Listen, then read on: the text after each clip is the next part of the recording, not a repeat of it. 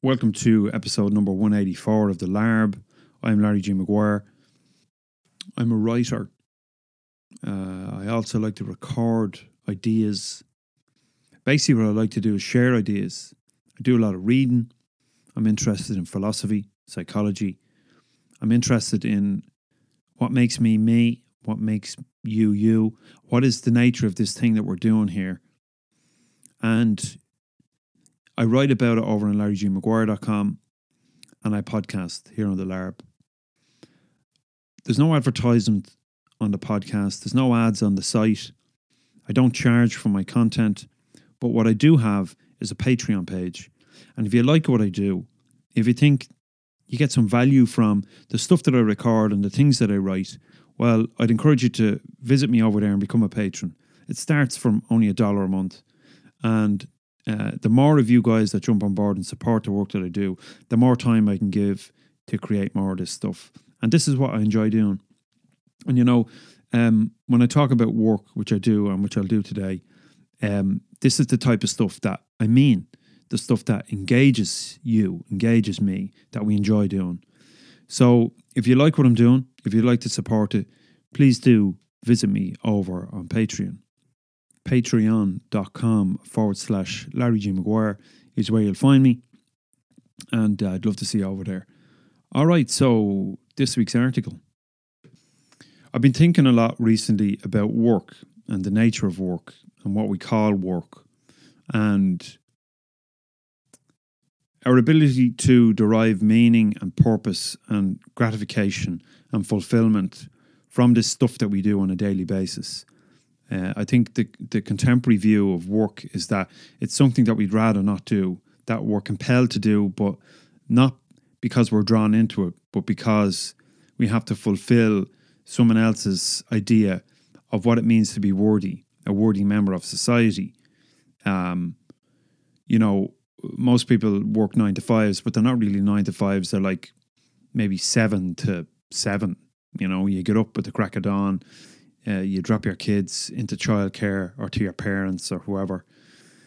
You hit the highway or the motorway or whatever, and you give yourself up for 8 hours or 10 hours of the day in an office block somewhere, or you might be on the road, or you might, it's generally an institution or some building that comprises part of an institution that you'd rather not be there. You'd rather be somewhere else. Maybe you don't know exactly where that is, but you know that this thing that you're compelled to do is a drag, And you look forward to the weekends. Friday is, thanks be to God. And then the bars are filled with people who are celebrating getting away from work on a Friday, because you're free. But only until Sunday night when it hits you that, oh shit, I have to go back in and do this all again, And we do this for a while. We do it from the time we're about 18. Whatever, we leave school, a lot of us might go to college, others of us go into maybe manual or so-called low-skilled labour, where we spend most of our lives, and really what we're doing is we're feeding the machine, feeding the beast, I think, and I'm not on my own in thinking this, the research seems to back it up, that most people are dissatisfied, disengaged, unhappy, you could say, although unhappy is a bit arbitrary. It's pretty meaningless because what makes you happy might make someone else unhappy. But we feel compelled to do this thing, to join the masses of people who do this thing, Everybody gets up Monday to Friday. Some people get up Saturdays. You might work shifts, doesn't matter. And you go in and you do this stuff. And I don't think it's a hiding to nowhere, Because there comes a point where you kind of scratching your head going, why am I doing this? And that's not how it should be. I don't believe that's how it should be. There's very few of us, I think, that get up and run into work and leap out of bed and go, yeah, this is deadly. I'd do this for nothing if I could afford it, And I think that's a shame because we're working roughly a third of our lives, and for us to do it for any other reason than the fact that it engages us and that empowers us and that gives meaning to our lives, I think is a waste. And on Sunday I was writing about this in the weekly article titled "Why Do We Work Jobs We Hate?" And I'm going to narrate that for you shortly. But I do think, when you consider this, let me give an example. I worked for myself for a long time, and I went into it almost automatically. I was chasing after something. Long story short, it didn't work out. I fell out of love with it, and I just wanted to set it on fire and burn it, watch it burn, that whole role that I played, because I was just so tired of it. And maybe we need to do that. Maybe we have to hit a kind of a rock bottom in relationship with work in order for it to change. Now, I'm back doing that stuff, that same stuff, but I have a different relationship with it now.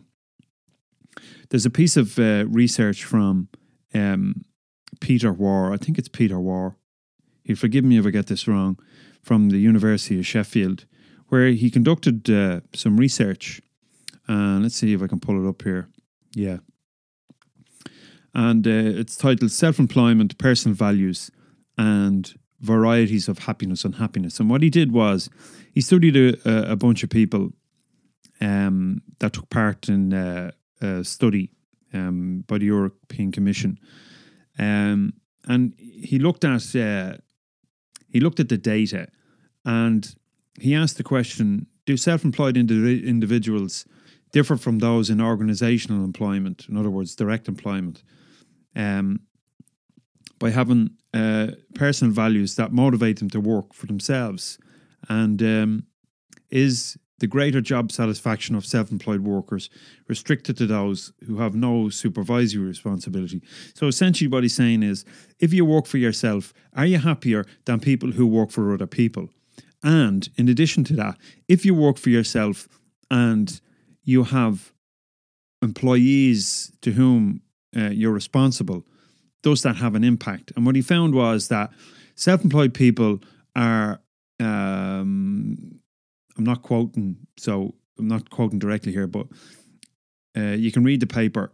It's in the Journal of Occupational Health Psychology, 2018. There's a link to it in the article, and you can go read the paper if you want. So what he found was that self-employed people are happier, more engaged, etc., than directly employed people, even though they earn less.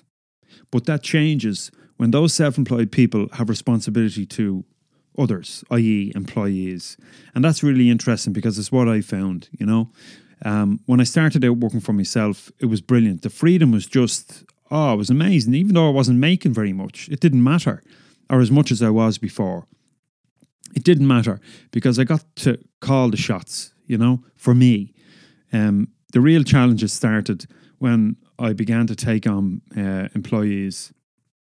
And it's a whole other ballgame when you take on people, because you have to manage them to a point. Unless you can build systems whereby those people are self-motivated, enthusiastic, conscientious, and they might well be in their own way, but I regard myself as an artist, and my biggest problem was I could never find people who could do the work as well as me. And that was my greatest advantage and my greatest weakness, because how could I ever possibly trust anybody else if they weren't me?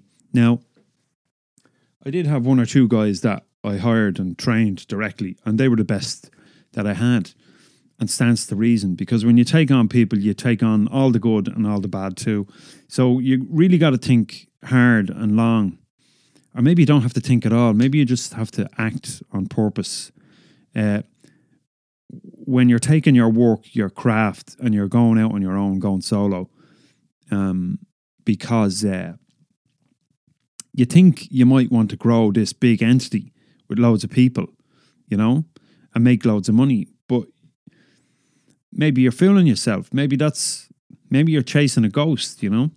Maybe that's not what you want at all. Maybe you could be more engaged and fulfilled if you just operate on your own. And my idea of being self-employed at the time was that if you didn't have ambition to grow, well, then you're wasting your time. And that was naive and stuff. And it was supposed to be, because I was naive and what have you. But the fact of the matter is, I still believe that to be self-employed is better than being directly employed. And I think the workforce, or the education system, and I write about this in the article, there's a link to it in today's podcast notes. To be self-employed broadens your horizons. You learn more, you become skilled in areas that you never would working for somebody else. You might feel content and fulfilled to a degree in direct employment within the safety of the boundaries of the organisation within which you work. But really, if you want to grow and become something more than you were or more than you are, if you feel that draw into being your own boss, well, then there's no greater move. It's going to be rough. You know, it's going to be a rough out ride, but there's a point that you reach where you go, I wouldn't change anything, you know, and certainly I feel that way. So in the article this week, and when I read this piece of research by Peter Warr at the University of Sheffield, I said, well, that's me. He's talking about me. So I'm not a weirdo. I'm not, there isn't something wrong with me. And I thought that for a long time when the business failed and when the one after that failed, that maybe there was something wrong with me, but there wasn't. The only thing that was wrong with me was I was chasing stuff that really I didn't want. So work is a topic that I'm very passionate about, and I like to write about a lot. Because I think that life is too short to be doing stuff that you feel obliged to do, you know, doing stuff that maybe your parents wanted you to do, or your peer group pressurized you into doing, or some other reason other than, wow, this is brilliant, you know, that some other reason than you are excited about the work. If you're excited and engaged and curious about the work, there's no greater reason to do it. And there's a quote by Alan Watts. Where is it? He says, "This is the real secret of life, to be completely engaged with what you are doing in the here and now. And instead of calling it work, realize it's play." And you can call it what you want, but it's that feeling of doing something that just excites you, you know, that satisfies your curiosity. And that's what it's about. And if you can get paid to do it, well then, happy days. So the article this week is titled, "Why Do We Work Jobs We Hate?" And I'm going to narrate that for you now. Why do we work jobs we hate? Why do we work? What is the purpose of work apart from providing us with money to buy stuff we don't need and pay bills? Is it possible to be happy and fulfilled in our daily work, or are we destined to despise yet endure its demand on our lives? Sure, we need money in our pockets to function within the societal system, but most of us, it seems, are dissatisfied and disengaged. We have become robots, and work has become transactional, a binary arrangement. I'll give you hours if you give me money, is our modus operandi. There's little love in it, even for those of us who see our work as vocational. But surely a life worth living has to be built on something more substantial than the prospect of a 2-week holiday in the sun, a smart home control system, or the future freedom gained from paying off a mortgage. There's got to be something more to life than the constant battle with traffic, the farming out of the care of our children, and the subordination of our deepest need for meaning to the demands of bosses and their corporate overseers. But for most of us in Western culture, this is how life plays out. In today's article, I'm taking a look at our current predominant thinking about work and how we might find the purpose and meaning that daily fulfilling work has the potential to deliver. Consider this. Most people work for other people. 85% of working citizens within the OECD group of countries are directly employed versus 15% self-employed. From the data, it is interesting to note that for countries with long-standing membership of the OECD, self-employment rates are lowest. In contrast, Colombia, for example, who are relatively new members of the OECD, have a 50-50 split. This says to me that the longer a country is exposed to the manipulation of international corporates, the more open to global trends and ultimately the weaker their economy becomes.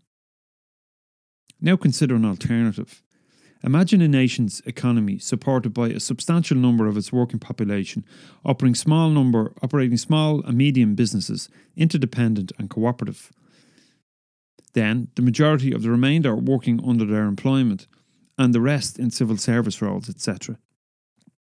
In the event of a global economic downturn or even collapse, would that country not be better equipped to withstand the correction? Yes, it's an idealistic notion, but it stands to reason. At a business level, I would prefer to have many small customers rather than a couple of large ones. This way, if one or two of my customers' businesses fail, my business will not be too badly affected.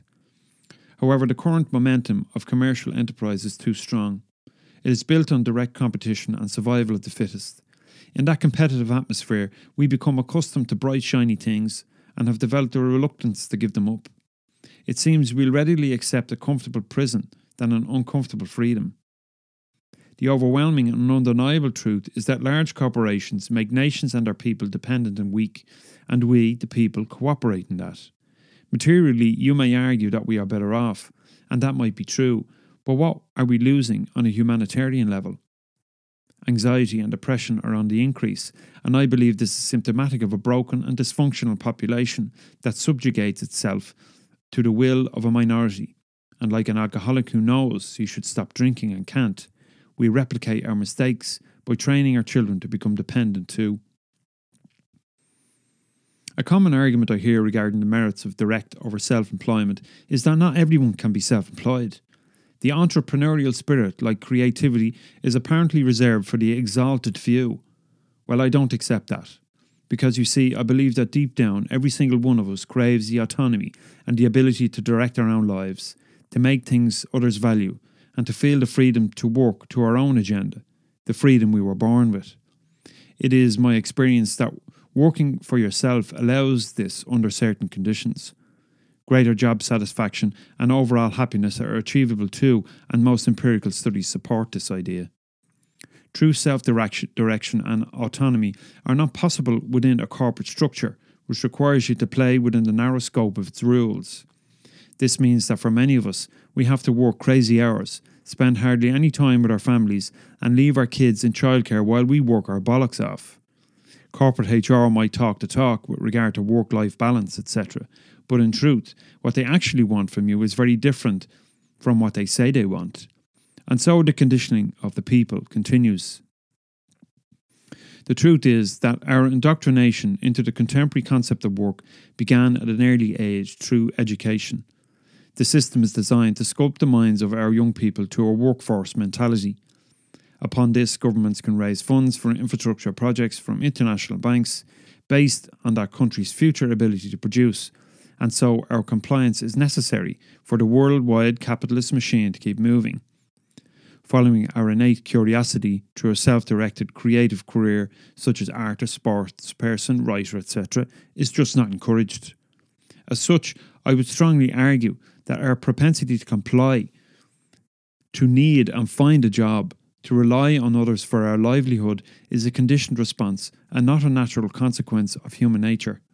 So most of us choose freely and an apparent predictability of a job over following our innate curiosity. And so, taking direct employment, although important in the initial stages of skill development, leaves us exposed to the vagaries of the market. The rise and fall of international markets dictate our lot. Self-employment, on the other hand, places the power to direct our futures largely in our own hands. I've been in business for myself at various levels since I was 25 or so. Even before making the leap from direct to self-employment, I felt self-employed. Know what I mean? I felt the importance of personal responsibility and of the need to give the best I could as often as possible.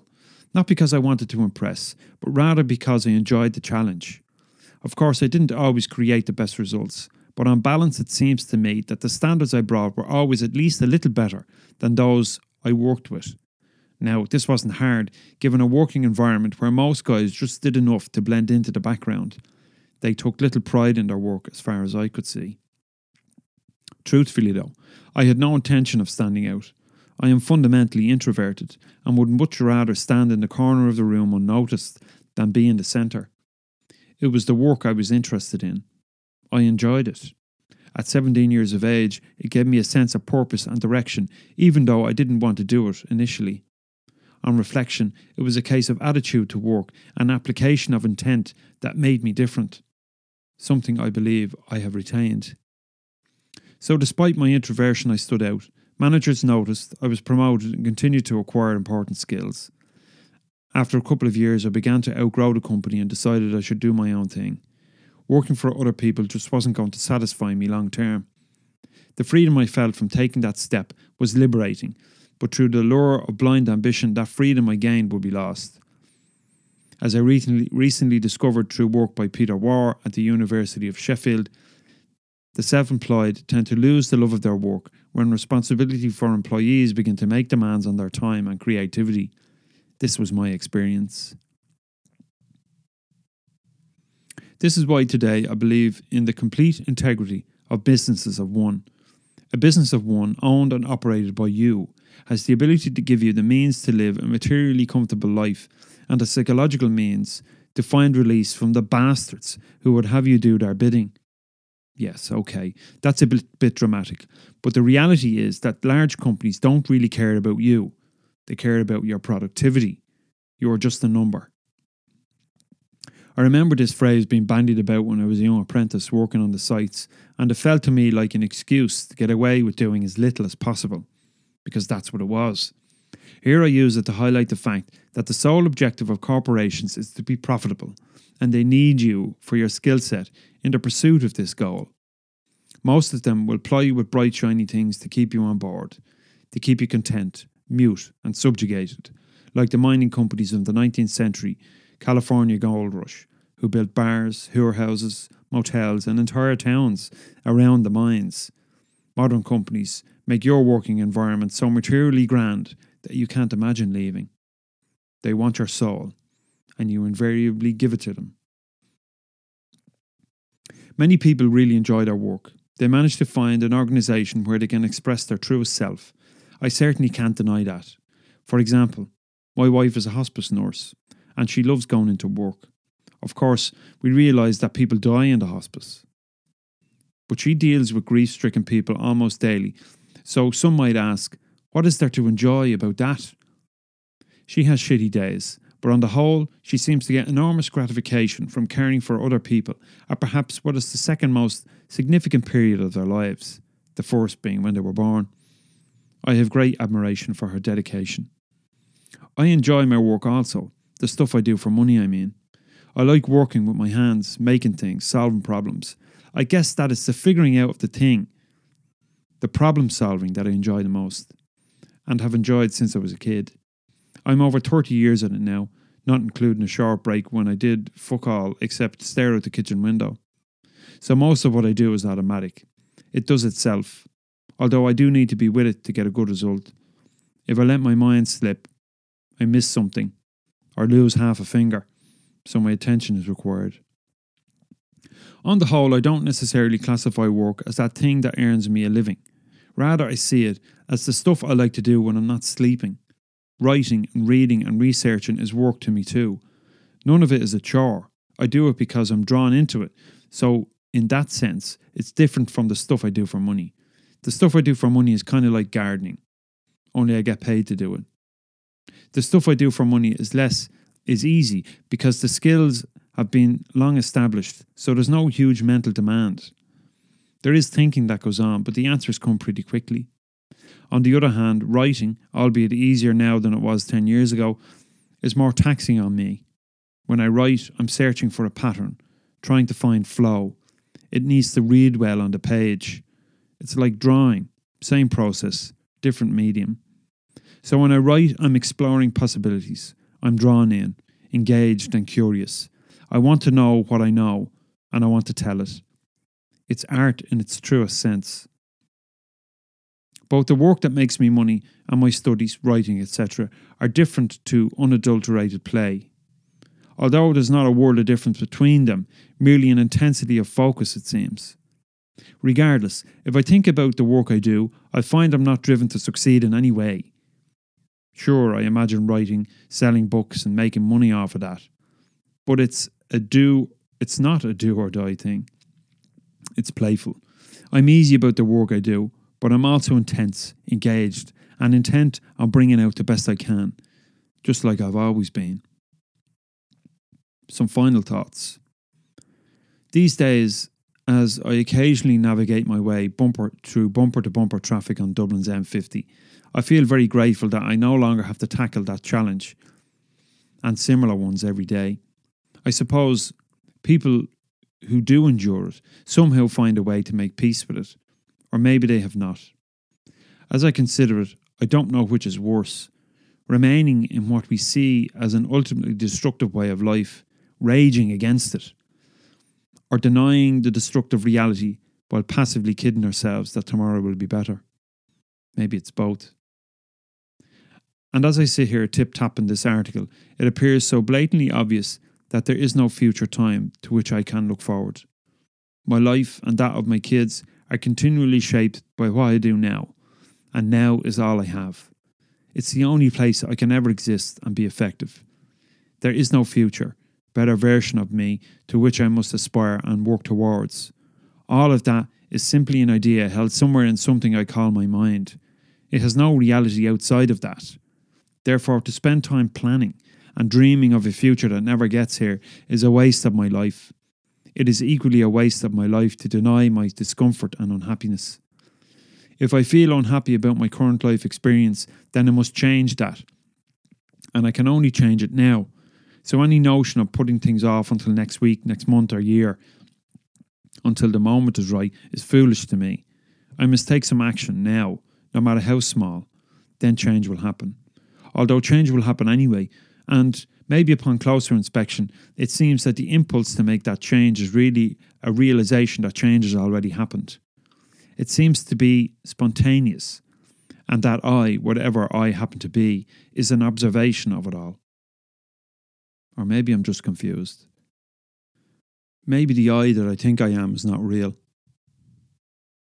And that thing I identify with is merely a bundle of emotions to which something internal has attached an identity. But I do know that I feel, and given the choice, I think I'd rather feel happy.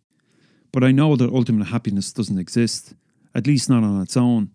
Happiness is only one half of the up and down of the wheel, and between the two there is no definitive dividing line. Instead, one blends with the other, and depending on my position, my state of conscious awareness, any given experience can either be good or bad, happy or sad. To a man in the gutter, a bedsit is an improvement, but to a wealthy man who has lost it all, that same bedsit is a fall from grace. So, with daily work then, it must be the same. The only measure that warrants merit is your individual judgment. Where is it that you want to be? What experience is it that you wish to have? There is no single answer to how best to work and at what. Truth is in the eye of the beholder. Therefore, make a decision. Do it now and don't look back, because life will be gone for you and me soon. It's not worth wasting. Hey, thanks for listening to today's episode. You know, work is a funny thing, and we do have these preconceived ideas about the word and what it represents. And I do think that needs to change. I think that each of us needs to take responsibility for the work that we end up doing. Ultimately, it serves a purpose. Even if you're doing stuff that you didn't necessarily want to do, you just did it because you needed money. There's purpose in that, you know, in finding out that maybe this stuff that I'm doing right now is crap. It doesn't fulfill me. Maybe you need to figure out something, and maybe you kind of need to hit rock bottom insofar as finding meaning and purpose in the stuff that you do. in order to realize, hold on, something needs to change here. I think working solely for money is a waste of a life, you know. You say, well, I need money. What am I supposed to do if I don't have any money? Well, that's fine. You know, work for money, do a job for money, but make peace with that. That's what I would suggest. And whatever spare time you've got, put it into something else, something that does energize you, something that does draw you in and stirs your curiosity. You know, you must do that. There's no other way, in my opinion. I mean, you could drop everything and go hell for leather into something new, but unless, this is what I found anyway, unless you can make peace somehow with the work that you had been doing, you can't really move on. You know, you'll always be angry about something. But work, a life spent doing work solely for money has no purpose, because money in of itself is an abstract concept. It has no substance. We use it superficially to trade services and all that kind of crack. It might as well be seashells that we're trading. And it was at one time. You know? So I think it's up to us to extract meaning and purpose from the work that we do. And it's really significant, you know? It's really important. Because without meaning, with a meaningless life is just like, hello, depression, you know? Anxiety, depression, etc. So that's it from me for this episode. If you like what I'm doing, like I said at the top of the show, jump over to patreon.com/Larry G. Maguire. There's a link in the show notes, and become a patron for only $1 a month. Hopefully I'll see you there. And until next time, take it easy. Have a good day, week, whatever. Talk to you soon. Good luck.